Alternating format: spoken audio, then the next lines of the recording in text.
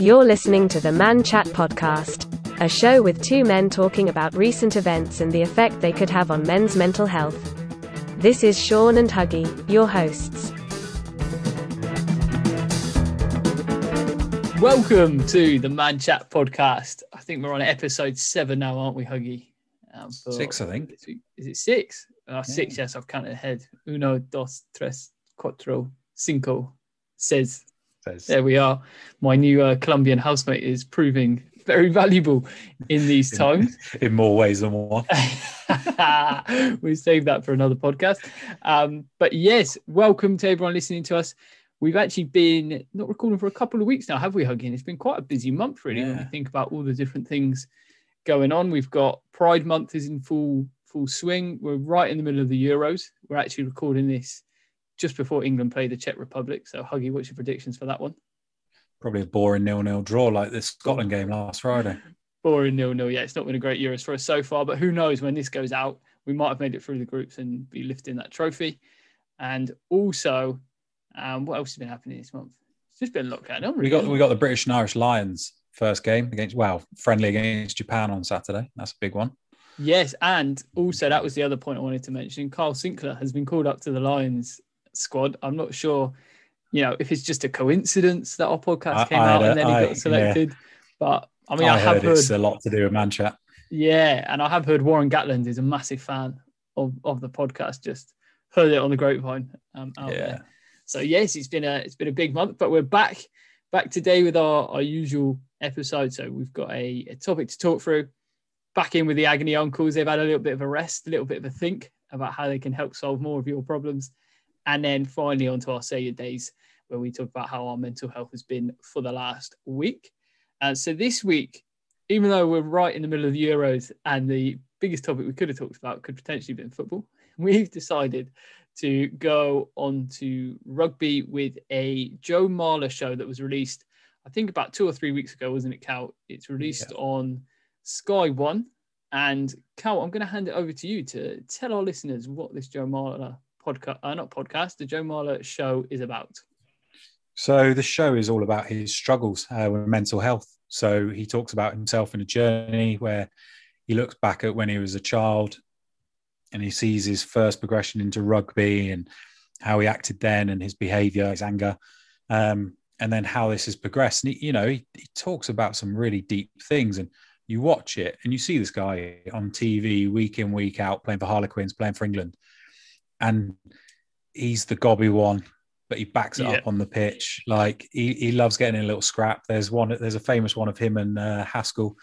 Haskell grabs him in the death choke hold, throws him to the floor after spraying some water. I think spraying some water at him. But he talks about that and he says, like, it was that actually me acting out because I was hiding from something. And he openly talks about how he would drive to training, bawling his eyes out. And then he'd get to training, dry his eyes, go into the changing room and be that jokey, sort of happy chap, go out, do training, then get in the car and then break down again. And it makes you think how many people are like that we know, that the listeners may know with their friends, but don't know. They don't know this is going on behind closed doors, and it does make you think. Yeah, I think just to add on to there as well, it's actually coincidental. I watched a program yesterday called The Mask We Live In, I think it's called. It's a documentary about male masculinity. It's worth a watch, but I think it's about £4 on YouTube. I've never paid for a YouTube video before, but that's the way the world works. But in there, in very similar to this, they share that in men, and this is more focused on young men and sort of from your ages of 5 up to 15 is this whole documentary about. But it says even at that age, if you see young lads acting out at school, so whether they're being aggressive, whether they're messing about, whether they're getting kicked out of class, that is the way that male depression actually first comes out at a young age, and that men look to deal with it by being, over the top, overtly out there, you would think everything is fine, and apparently in children it's one of the first signs that there's actually something going on behind the scenes with their mentality. So it's interesting and very coincidental that I watched that yesterday and it said that. And it's like you say there with Joe Marler, he says he would just cry in his car on the way to playing rugby. And as soon as he's out of the car, he's back to I mean, I would say normal, but probably normal of what people expect of him in that environment, isn't it? Yeah, and they talk about that with his young age, and you saying that about the documentary you watched yesterday, is he talks to his best mate who he's known since he was a young child, and they talk about how he used to get sort of hammered a little bit by mates when he was younger, and because of that, he would display sort of kind of like visible mood swings. Yep. And you can see how he couldn't think about how to sort of compartmentalize when being called those names as a kid. So maybe he was acting out. And like you just touched on there, he would have been that extrovert. He would have been the person to be loud, be jokey, because he would rather that attention than be the quiet one who people looked at and maybe pointed. He wanted people to talk about him in that particular way. Definitely. I think he says it quite in there, doesn't he? Bully or get bullied. Was very much his mentality. I can't remember whether that was at school or on the rugby field, but that was at school. Yeah, it definitely does breathe into, I suppose, his personality, isn't it, on the rugby pitch? Like he's, like you said, seen as a hothead. He is seen as a big aggressor, but in actual fact, behind the scenes, there were things not going well. And I think I didn't know that he actually took time away from the game because of mental health issues. Was that something you were aware of as a rugby player? Yeah, I did. Well, I didn't know it was because of mental health. I knew he stepped away from playing for England. So he still played for Harlequins, but he retired from international duty. Okay. And it was put down then. It was so he could spend more time with family. I remember it coming out in the news. And it was so he could spend more time with the family, because you think these guys are playing for their club and country all through the year from September to June, July time. And then if they're called up for England, they're then away for the summer, then go straight back into another season. So they never get any time off. So that's how they kind of worded it. And he says that the catalyst for him taking that time off was after a game for Harlequins, when he just sat in the change room after the game. He said that was the first time he's cried in the change room, and everyone from his team looked at him like, whoa, what's going on? Because they all know him as that happy-go-lucky guy. And then when they saw him break down in the change room, that's when they all sort of came to him as like, is everything okay? And this is where it goes with your question, like in a couple of podcasts ago, is he obviously didn't turn around and say, yeah, you. He obviously turned around and went, no, I'm struggling at the moment, guys. And because of that, it was decided that he would retire from international rugby, which then gave him a summer, gave him time with the family. And I think that, it worked out really well for him, because then he came back. He's been in the form of ever. Like this season, he has been outstanding. Yeah. He's been called back into the England squad. He went to the World Cup in Japan last year. Probably one of the best props England's got, apart from Kyle Sinclair, who we got into the Lions squad. Yep, Kyle. You owe us for that later, Kyle. Yeah. And I just think that break obviously helped him, because he also spoke about in that podcast where it got to a point where he physically expelled himself in the house. And he talks about how he had an argument with his wife and he smashed the house up. He ripped some doors off, smashed the house up, just got in his car afterwards and then just drove off, and was like wanting to end things. And he talks about that with a psychiatrist, doesn't he? And he talks with this lady about it, and he says, I just wanted it to end. And she tries digging a little bit and she says, what to end? And he was like, well, just my existence. So he talks about there that he openly talks about how he thought about he would commit suicide. That's huge that it gets to that stage. And I think for anyone in life, if it ever gets to the stage where you're thinking about taking your own life, reach out if you can. I know that's easier said than done, but there's always someone there. Like Sean and I are always there. We'll always listen. Always. But yeah, just try and do that. And it's quite sad that he obviously didn't have anyone he felt he could do that to. He then went and got physical help. I think he went to a wedding or went to a game, and his hand was all beaten up from punching walls and punching the doors. Yeah. And I think he said the club doctor came up to him and said, "You all right?" And he was like, "Yeah, fine." And he goes, "You sure?" And pointed at his hand and was like, and he said, "Oh yeah, I dropped a weight on it in the gym." And the doctor was like, "I've seen fists after fights. Like, what's going on?" And he opened up to the doctor, but that's only because the doctor asked more questions. Yeah. Because Joe just turned around and went, "Yeah, I'm fine." The classic response, yeah, good you. Yeah. Fine is never enough. Remember exactly. that. And I think he talks about how I'm sure he says he's bipolar. He's been classified as bipolar. Yeah, I and know. he's on tablets as well, isn't he? He was showing you like he's on all of these supplements. He's on his BCAAs, his multivits, and all these. And he's like, oh, and then these two because they just like help balance me out. And he said, I'll be on these for the rest of my life. Yeah, I thought that was a really interesting point of that because and I think he does touch it, doesn't he? He said when he first started, he didn't want to be on medication, and now he is, and he's not sure if he'll ever get off them. And again, it was a very open documentary, wasn't it, about all aspects of his life, and I think he did go into it in a lot of detail. And I think for me, it's quite fascinating when these I say like celebrities, but high profile people do these types of things because. In this documentary, he goes and he does swimming. He meets these groups, doesn't he? He does acting, singing, and there's a lot of things that he does. And the psychological help that he has, where he's writing down in a journal and he's talking, like you say, about when he wanted to end his life and stuff. Yeah. And I think about this process, right? And obviously he's high profile, but he's obviously got money because he's an England rugby player, so he can afford some of this treatment and be the best there. And I always try and think like, how is this applicable to the everyday man, right? Like me and yourself here speaking now, we don't have these mental health issues, but he's lucky in a way that when he has got those issues, like you say, he can build that support network of top level professionals quite easily because he's in those networks, he's at that space. But for someone like myself or you who aren't quite at those levels yet, speak for yourself. We're not quite at those levels. I always think like, what can we take away from this to use as more of a preventative measure? That's where this is the journal. Everything we do is aimed at getting men thinking about mental health, understanding what ticks you off and where you're heading, so that you don't end up ripping off doors where you've got a pregnant wife. So Huggy, in this documentary, is there any bits in there that you thought, I might take this out, or that's something I might try next time I'm in a bad mood? Or was there any bits in the documentary that you thought you could take away to implement? Yeah, I definitely like the idea of where he goes for a walk and he meets the former British Army captain. And, not necessarily, I mean, like meet up with someone that used to be in the forces and go and have a little walk in a hill in Snowdonia. But mate, I'll meet you there if you want. I can dress up if it makes it more authentic. What are you going to wear?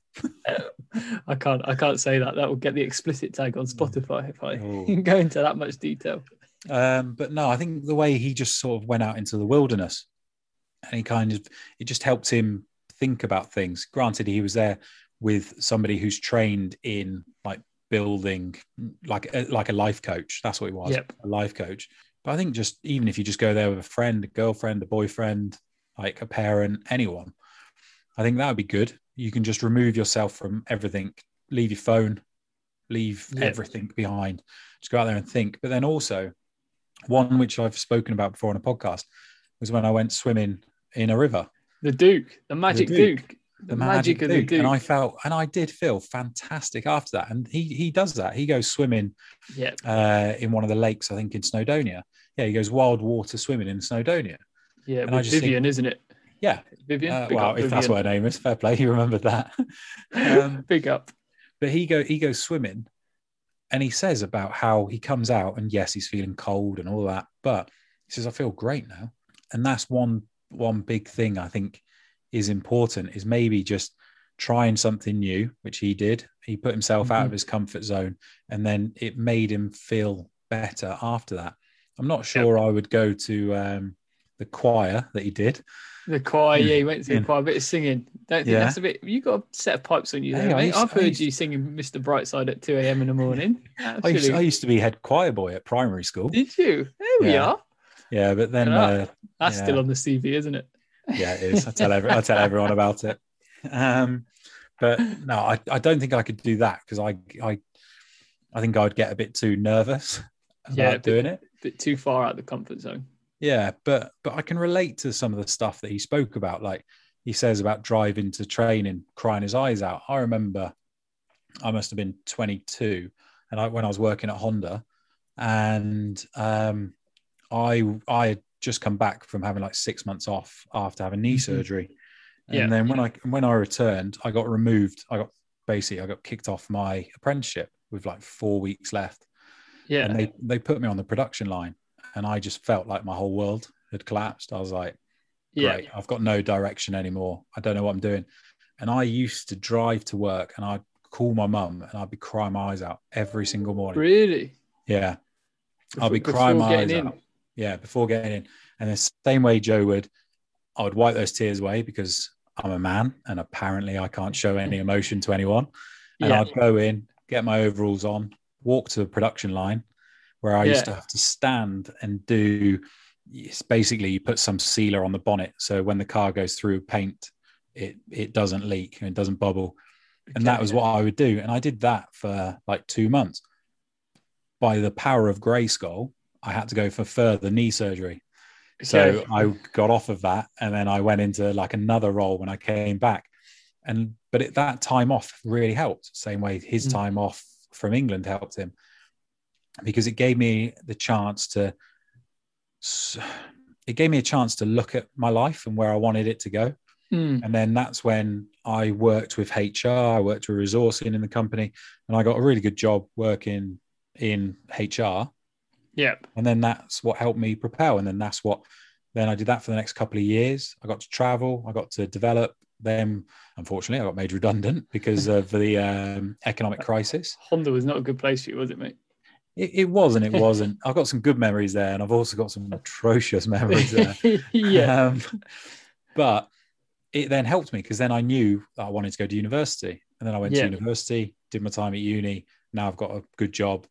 Yeah. And I'm bloody happy. So I am a firm believer in everything happens for a reason. But when he was talking about how he'd sit in the car driving and crying, it instantly made me think of that time. And then I just felt that sort of feeling in the pit of my stomach of, oh, I know what he's on about. And it is horrible because you can only talk. Like, I was lucky enough that I could talk to my mum about it. She's like my best mate. I talk to my mum about everything. Yeah. And I remember I used to be crying on the phone. I'd only just left her and I would phone her crying on my way to work. I hated life, but I couldn't tell any of my friends it. Yeah. But it's that pressure, isn't it? When you're younger and you have a job and things aren't going that well. Yeah. And you're like, you either meet up with friends or, they're like, yeah, everything's going well. Like, how are things with you? And you're like, yeah, everything's going well. And then to your point, in reality, you're like, oh, fuck this.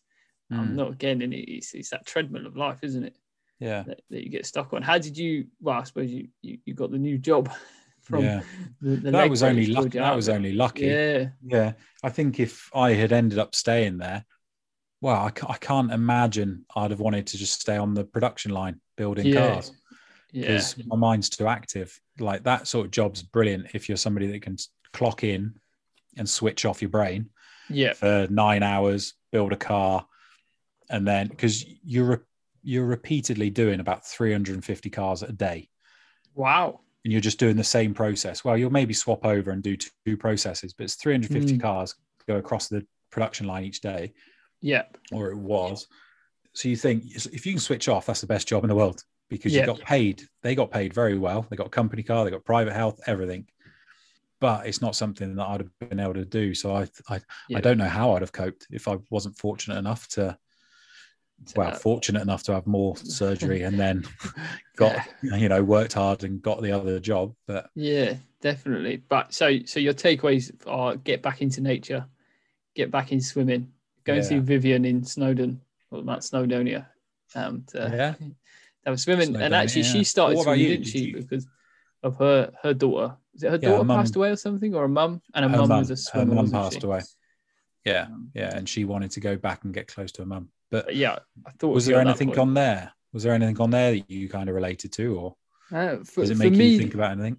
Yeah, for me, there was the first bit was the sentence. So when he does the acting, so he goes to that acting school place, the Tottenham something. For youth hostel, or young adults to go and express themselves. And I think the thing for me was the quote in there, in that mental health isn't a light switch, it's a dance. I think that was a fantastic quote from one of the actors, who I can't remember his name. If I could, I would give him the shout out because I think he deserves it for that. Just to show sort of, and really made me think about the longevity of the nature of your mental health. It's not something that it's always going to be good and you can just turn on good mental health. And to Joe's point that he was making is like, you can act like you're okay even though you're not, and it isn't that light switch of if I'm okay on the outside, it's okay on the inside. And there will always be ups and downs, I suppose, throughout your life. And I think the other bit that I took away from it was around like building that support network. Yeah. And really trying to think about like, because obviously your mum, like you say there, I think we can both say we're probably mummy's boys on this, on the podcast, but all the best blokes are. Yeah, like, you know, your mum's always going to be there to listen, and they do know you better than anyone else, and will always come up with a bit of a gem. But sometimes there's certain topics or certain things where you don't want your mum's opinion, or you want, you know, a different opinion of someone that's experienced it or something. And I was just like, I wonder how I can build those support networks within different people, within different groups. For, like you say, Cav, if it's something with the job, where do you go for that? You know, it's certainly tough, especially as you're all starting work from uni. Like no one's really got, I mean, apart from you, because you're a little bit older than the rest of us. But am I? Like, but you know, it's like, where do you go for careers, right? If you think about us as a group of lads that have all left uni, we're only 3 or 4 years into a career. We haven't had that 20-year-long career where we know the ups and downs. And you know, my dad was in the same role for 43 years, so he's not, you know, it's not really changed that much for them. So you sometimes think, well, who do I talk to about that, and how do I build that support of my mentality and get that side stronger? And I also think, the bits that resonate with me, I think we've touched on them before, are always about that acting out piece. I think I've said before, if I'm drinking a lot throughout the week, that's when I know there's something wrong with the mental health. Or if you have a few beers and you start getting angry or something like that, it's for me when I have that trigger and I know that something's wrong actually internally. I'm not wrong, but something needs to be addressed is probably the better way of putting it. But yeah, that sort of stuck with me there. But again, I think it's just about how can we get more people being more preventative and, you know, understanding themselves. And I think it's amazing how many of these stories as well start in childhood, isn't it? I don't know if you find that when you watch these documentaries, it's always like, you know, they're a 30-year-old man playing rugby and they've got his issues and they're like, what happened to it? Oh, well, I was a big lad when I was 6, 7, 8. And that stuck with me for the past 22 years.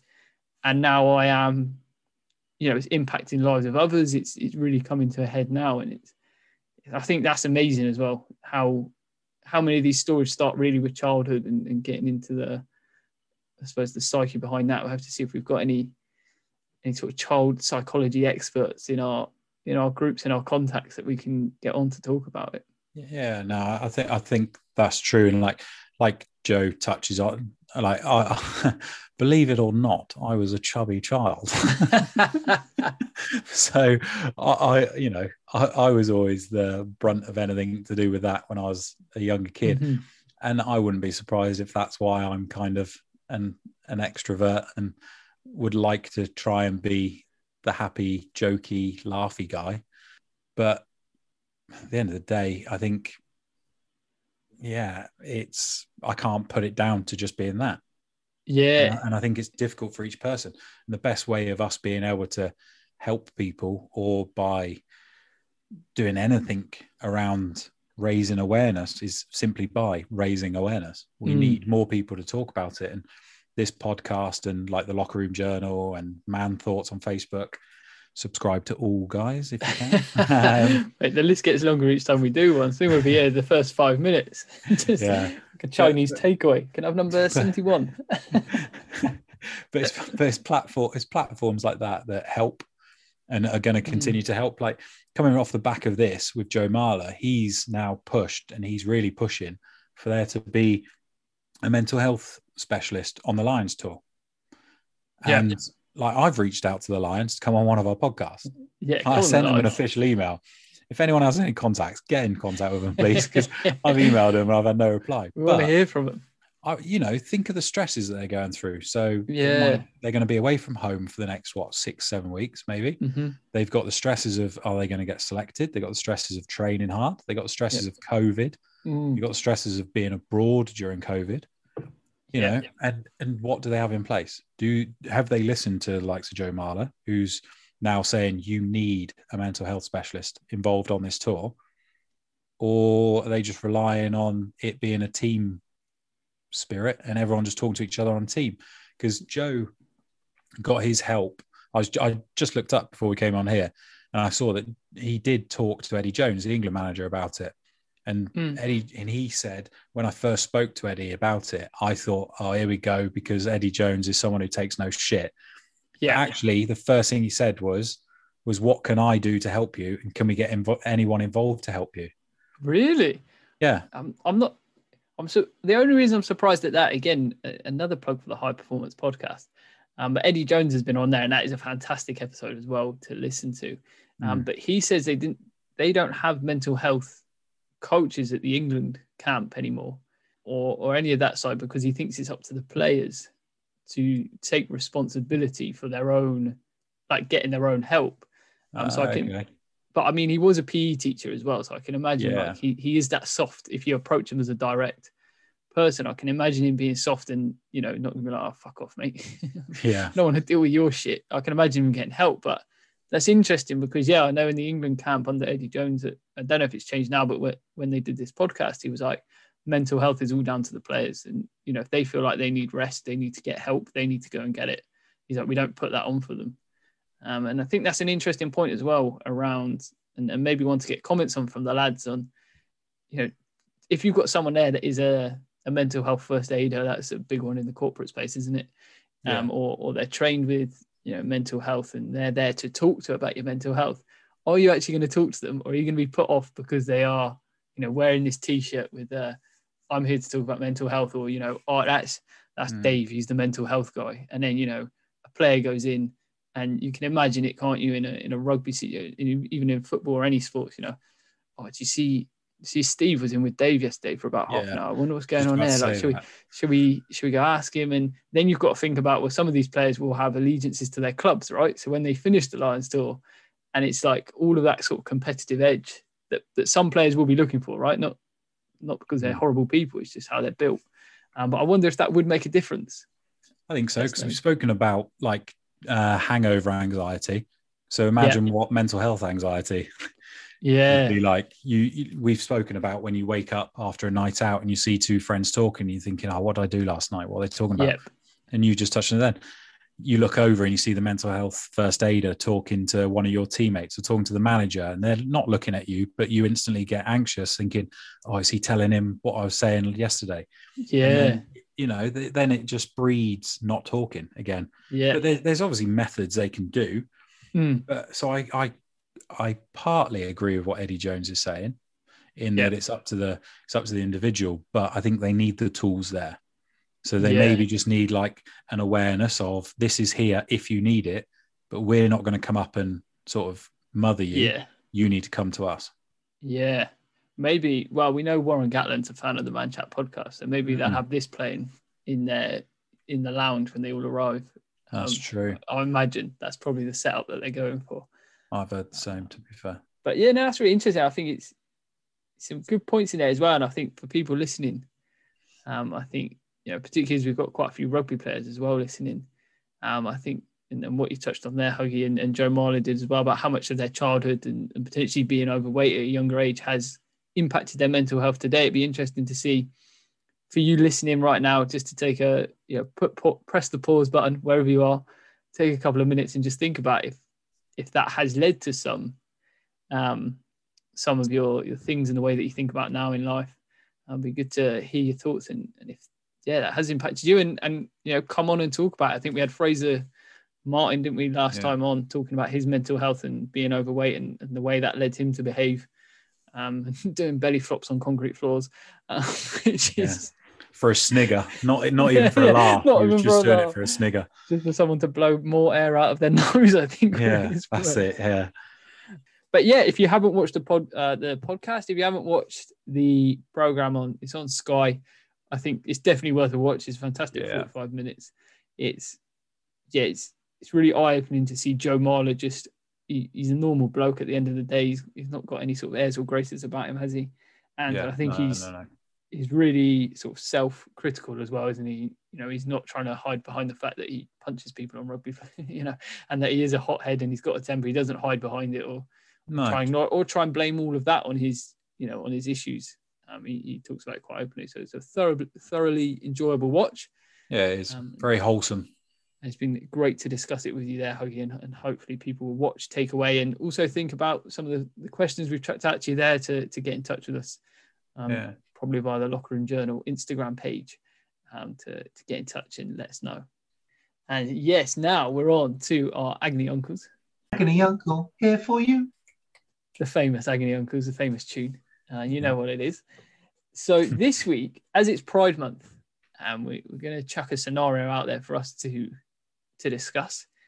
And this week, it's a scenario where if you were gay amongst your friends, Cal, and you've got your group of lads, like, how would you come out to your friends? And let's say you've made these friends for, I don't know, you've been friends with them for about 3 or 4 years. You're just one of the lads, you're in a group. No one knows. Maybe you've only found out in the past couple of years that, you are either bisexual or you're gay. And yeah, life continues. None of your friends know. How would you approach that subject and come out to your friends? Oh, it's a tough one, because I can imagine for anyone that is gay that it must be the hardest conversation to have, especially within a group of boys. Like, you think, if I'm talking about the boys that we lived with, that there was 9 of us. That's if you're somebody within that house who you've been hiding it maybe all your life, and then you live in a very masculine environment, it's probably going to be difficult to come out and sort of say to the boys, listen, I've got something to tell you. But I think if you were to say it, I can imagine a whole weight would just be lifted off your shoulders, because then you're not hiding that fact. But if it was me, I think I'd probably pull one of the boys who I was closest to one side and maybe just have a word with them, and just say, this is it. This is how I feel. I want you boys to know, but you're my closest mate, so therefore I'm telling you first. Yep. Because I think that would be better than trying to tell all of your mates, a small group of your mates. I think it'd be better to just tell the one you're closest with. But I just couldn't imagine how difficult it must be, especially within certain environments, whether it's a family or a group of friends. I think especially if it's been an environment where, like, maybe you've seen these friends and you saw them all, like you said. If we use our group as an example, I know there's going to be a million different situations here, but like, maybe you all saw each other. We met up on last Saturday, didn't we? And that was the first time we've seen each other in about 2 years, right? A lot changes. Our friend Griff now has mussels and champagne on Friday night, whereas before he was having VKs lobbed at him in the SU. So a lot has changed. And like, even Fraser Martin, right? We haven't seen him. He was on last week for 3 or 4 years. He's now got a girlfriend who's half vegan and has lost 20 kilos. Like, things change. People have jobs and lives change. So I can imagine that makes it probably a bit tougher if it's one of those situations where, you're not seeing each other weekly. It's not daily. Things have changed, but you might still have that mindset of, well, these are the boys that, when I last saw them, we were probably all a lot more immature and maybe said things and did things that weren't right at the time, given the lens you look through now. But gradual approach. That's interesting. And how would you reach out to that person though? What if I was curious? Not curious. No, if I think that they are. No, the other way around. So, because when I heard this question come in for us to answer in this section, I was like, so if I was gay and none of my friends knew, like, how would you actually reach out to that one person? Like, do you just send a text like, "Hi, I'm gay"? Like, how do you do that? How would you approach it? It's so difficult because I'm not in that situation. Yeah, but there's pros and cons. Don't do it in person. It's easier if they take it the wrong way. But then it proves to you that person isn't a friend. Because, I'll be funny, if they judge you on that, they're a prick. They shouldn't be in your life anyway. But if you do it face to face, you can see their genuine reaction, Yep. and you'll see that it's not a big deal. If it was me, I'd probably want to do it face to face. So I'd probably just message being like, dude, can I speak to you about something? And then probably just sit them down and just be like, look, this is how it is. And then actually today there's an NFL player that's just come out as gay, isn't there? The first ever NFL player. And I wonder, I'd love to get him on, find out how he did it. But did he tell the whole team? Did he tell the manager who told the team? Did he only tell everyone as he came out on TV? Was that video the first thing? Was that? Yeah. Yeah, that people saw. But I think it's difficult because neither one of us are in that situation. Like, if I was, I'd be petrified probably about coming out because I'd be scared of what people would think of me. Yeah. But for the wrong reasons. That's because I'm always one of those. I always think that now about me, about myself. But I just think if they're your true friends, they wouldn't care. They shouldn't care. Yeah. It's not a big deal. So what? I'm with you on that side, right? If anyone is listening to this and comes out or is coming out and your friends, like you say, not so much make a big deal out of it. Like, you want them to be accepting and you want them to be enthusiastic. You don't want it to be like, all right, I'm gay. Like, okay, bye. Like, let's go. Yeah. Oh, did you see the football last night? You want to engage in conversation with them, and I'd encourage anyone to. But yeah, you don't want them to. If anyone does come out to you, come out to a friend and they respond in a negative way, then like you say, they aren't your friends. No, first and foremost. And I think that the fear there is, it's probably it's that tough part, isn't it, of having that conversation. But I think you're right with that face to face with either one or two of them, right? Because if we were to meet up face to face, Huggy, and you've got something big to tell me, I'd be able to tell instantly there's something that you want to say, because you're not going to be able to be yourself, are you, and pretend like nothing's happening.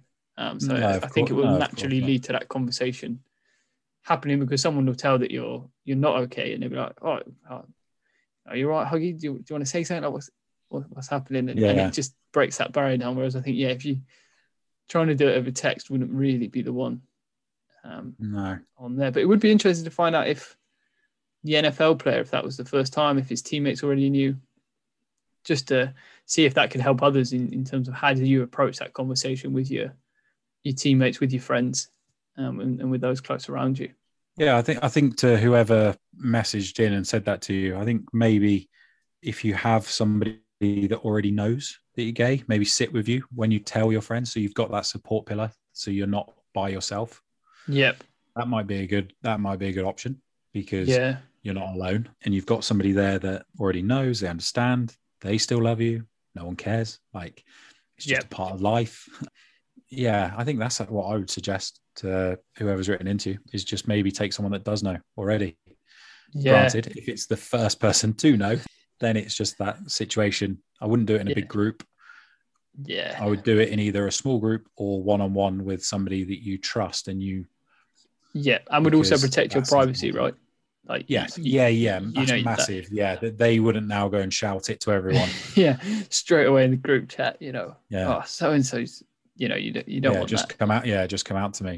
You don't want that. You want it that they will respect your privacy, respect you, and also not care, really.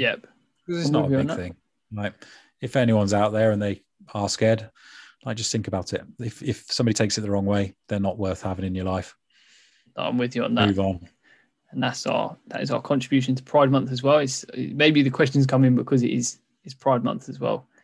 And if anyone's listening to this who has come out as gay, then feel free to reach out to us if you want to come on a podcast and talk about it, because I think that would be great, because both of us are straight, so we can't say how we would feel.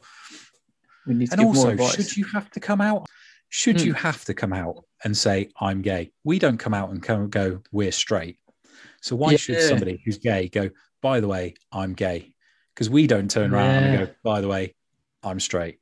So then there's that other argument. Just if you're seeing someone, just introduce them to your friends and be like, this is my boyfriend, this is my girlfriend. Keep it casual. Just keep it casual, because none of us have had to sit down. I can't remember what I saw that one, but they were saying, why should I sit my parents down to say I'm gay, I don't sit them down and say I'm straight. Yeah, So that's a really good point, think- actually. That's a good question to ponder on. Maybe we could use that as that's almost a headline topic in itself, right? Like, why do we?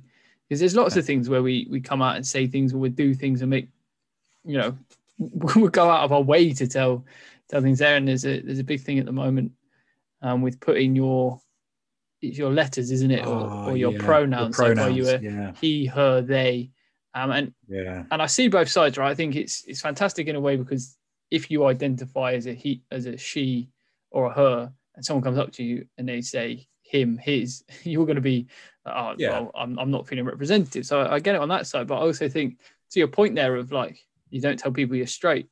You don't tell people your pronouns. Like, why is it? It's everywhere at the moment, isn't it? And it's growing in people that are doing it. But I think the more you treat something like it's special, or it's, it then always will stay as special. Whereas to your point there about coming out, if that's just a normal, like a typical process of people growing up, and they go, yeah, this is my boyfriend, this is my girlfriend, and it isn't I'm gay, I'm straight. It's just this is my partner, and there is no judgment around that. Then that's surely a better way for us to be as a society. I think so. And as I say every week, opinions are like arseholes. Everyone's got one. Exactly. And cows are usually quite hairy. How many have I got? Opinions are arseholes. I got lots of one. I just don't know which one. Well, that took a turn very quickly.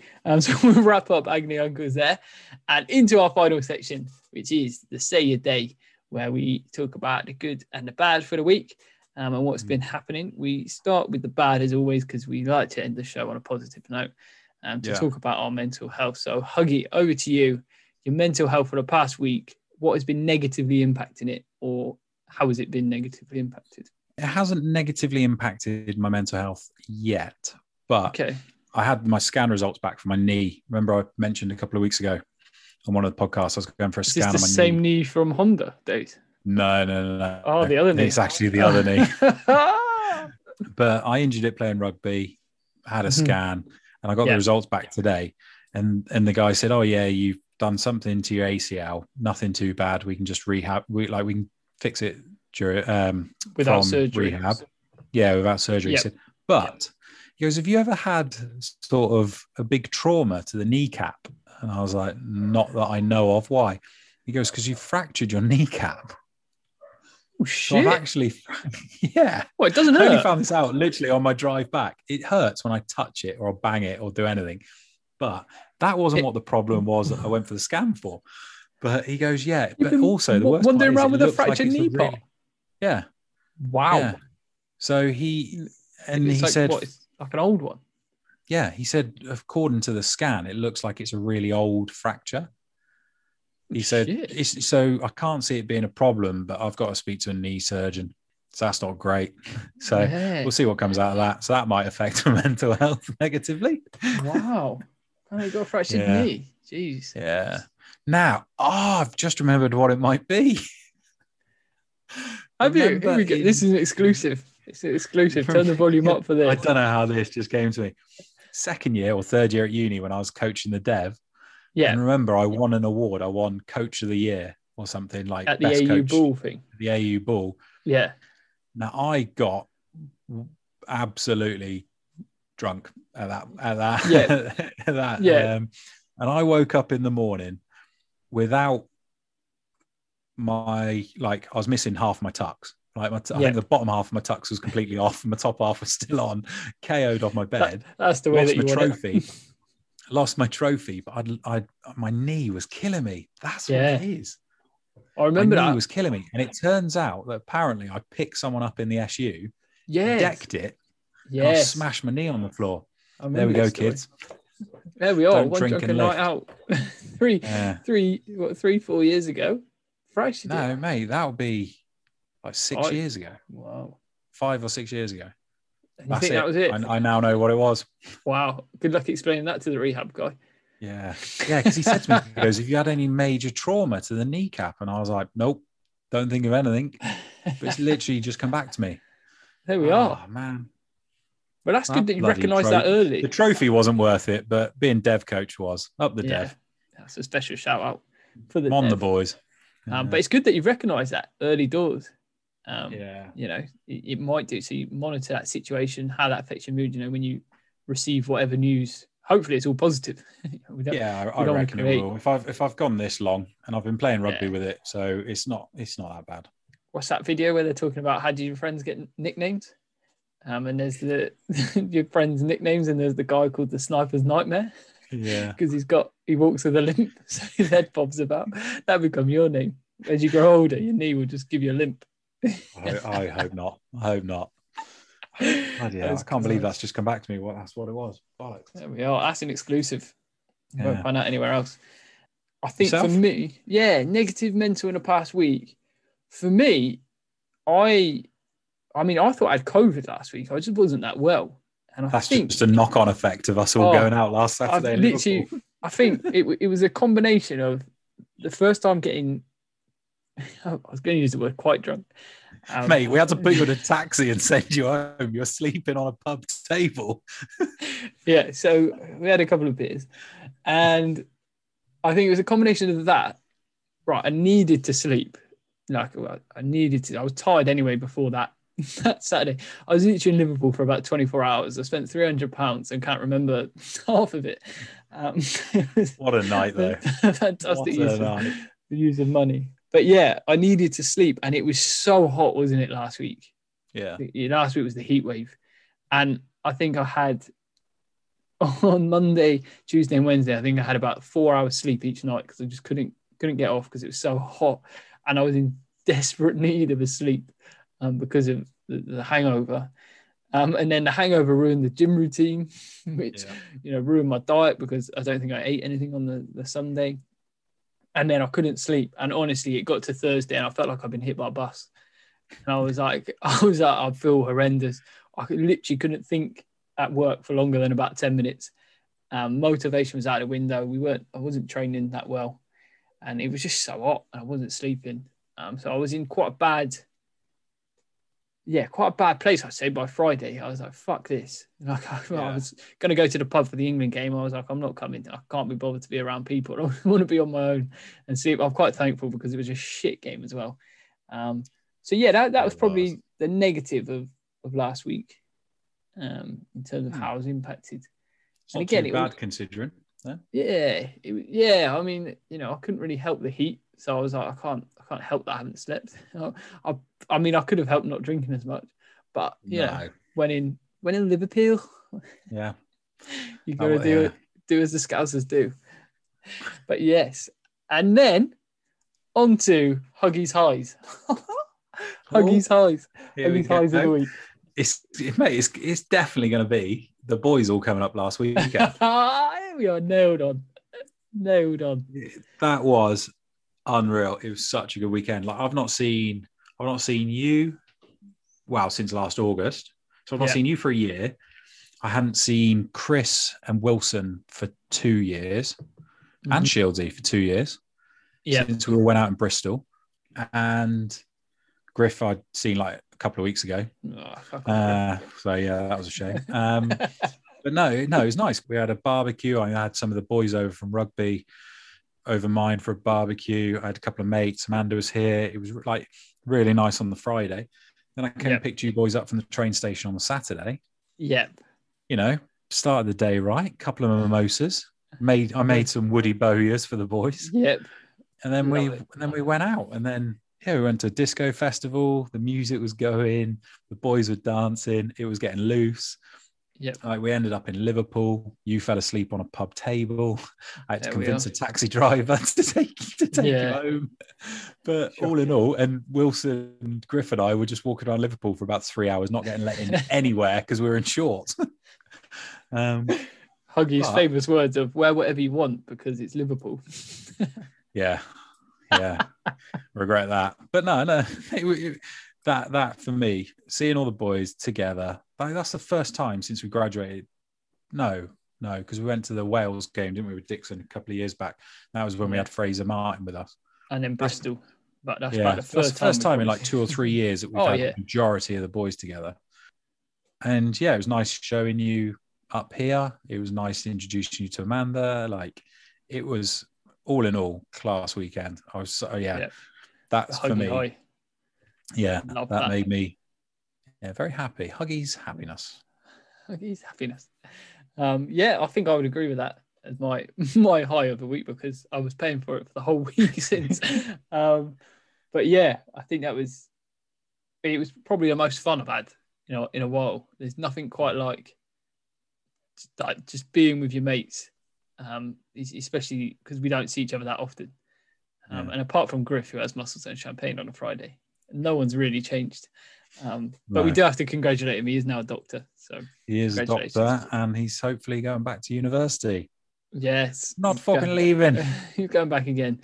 Because that was it when we met each other. So this is just for the listeners. We've obviously all been working for the past sort of 4 years. We turn up at the train station. I see Griff. I was like, Griff, what's been happening? What's been going on? And he says, I finished uni yesterday. I was like, oh my God, how long have you been at uni? I feel like I've lived 3 lives by the time you've left. But yeah, he's now Dr. Harry Griffiths. Yes, Dr. Harry Griffiths. Look him up. I don't think he listens to this podcast, so fuck him. But he's a shit house. Shit doctor. Shit bloke. Go see another doctor. But yeah, that was also my highlight. Yeah. So for anyone out there who, hasn't seen your mates in a while, drop them a message. Go get together on the back of this and say, I was listening to this podcast called The Man Chat. You should listen to it too. And I thought I'd reach out and we get together for a couple of beers, which incidentally is where I'm about to head shortly now to go watch England fucking lose to Czech Republic, because Gareth Southgate's not started Jack Grealish. I thought he had. I thought I saw her on Instagram earlier. Has he? Started, or he was down. Instagram confirmed. In the know. Well, but I shouldn't divulge my sources. Your inside contacts, Warren Gatland. It's where most of our business comes from for this podcast. So, and as we know, we got some big podcasts coming soon. So as we wrap up today, we have got, keep an eye out for the next year as well. We've got a few big guests coming on that we're very excited to speak to. And it's not just our friends as well. It's not just boys we lived with. It's not just 19 LBG coming on. But yes, we've got some exciting guests lined up. We've got lots happening across socials and stuff. So make sure you're following us on the Locker Room Journal, following us in Man Thoughts. Get yourself in there and speak to more like-minded fellas. There'll be a new Man Chat Instagram as well. Man Chat Instagram. It's help all us kicking promote off. it. And if you want to jump on, get in contact with Sean and I. Yeah. Let's get you on here. Get you on here. Let's keep spreading our word. Let's keep getting men thinking, talking, and understanding your mental health. And hopefully having an enjoyable hour listening to me and Huggy chat absolute waffle about mental health topics. So, thank you all for the feedback as well. Keep it coming in. And we will catch you next week. Goodbye all.